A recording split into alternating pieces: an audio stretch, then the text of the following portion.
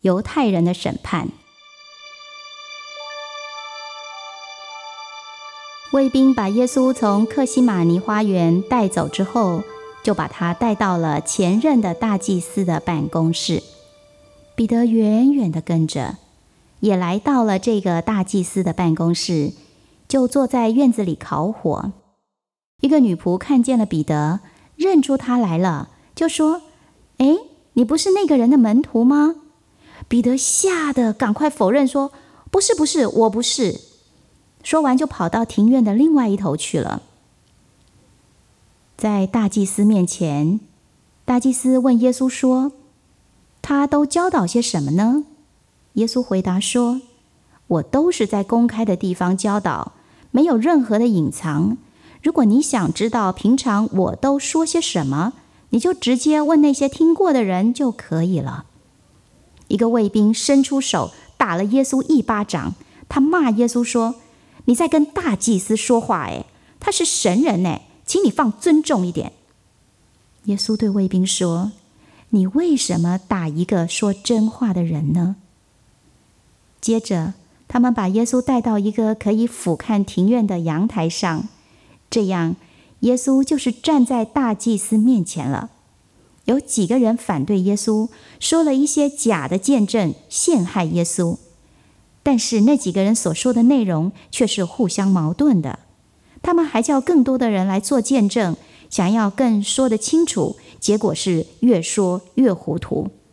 最后大祭司非常懊恼地说：就请你简单地告诉我，你是不是弥赛亚，神的儿子？耶稣回答说：是的，我是。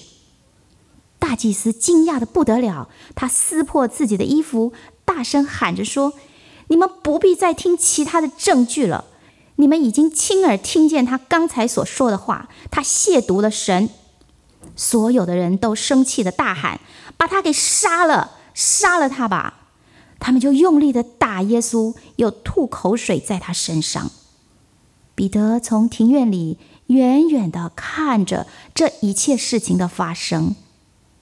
又有另外一个人认出他来了，说：这个人平常不是跟耶稣他们都在一起的吗？他跟耶稣根本是一伙的啊！好多双眼睛都盯着彼得看，彼得只好说：不，我不知道那个人在说什么，我根本就不认识耶稣，一点关系也没有。大约又过了1个小时之后，又有一个人说：我之前在花园里看见过你，你跟他们是一起的啊。那个人又向其他的人说：你们听，这个人说话的口音，明明他也是加利利来的嘛。彼得不得已，他就更慎重地否认说：你们走开啦，我跟你们说过，我根本就不认识那个什么叫耶稣的人。这些话一说出口，彼得突然听见了公鸡叫了。彼得抬起头来，正好远远地看着耶稣，正远远地也看着他。他想起了耶稣对他说过的话：早晨鸡叫之前，你会3次否认我。彼得一时悔恨懊恼交加的，他就逃出去了。他哭得非常的伤心。太阳出来了，天亮了，犹太法庭的人都到齐了，他们就把耶稣定了死罪。他们要把耶稣带到罗马人那里去执行死刑。犹大看到这一切，他就跑到宗教领袖那里去说：我犯罪了，他是无辜的，我背叛了一个无辜的人啊。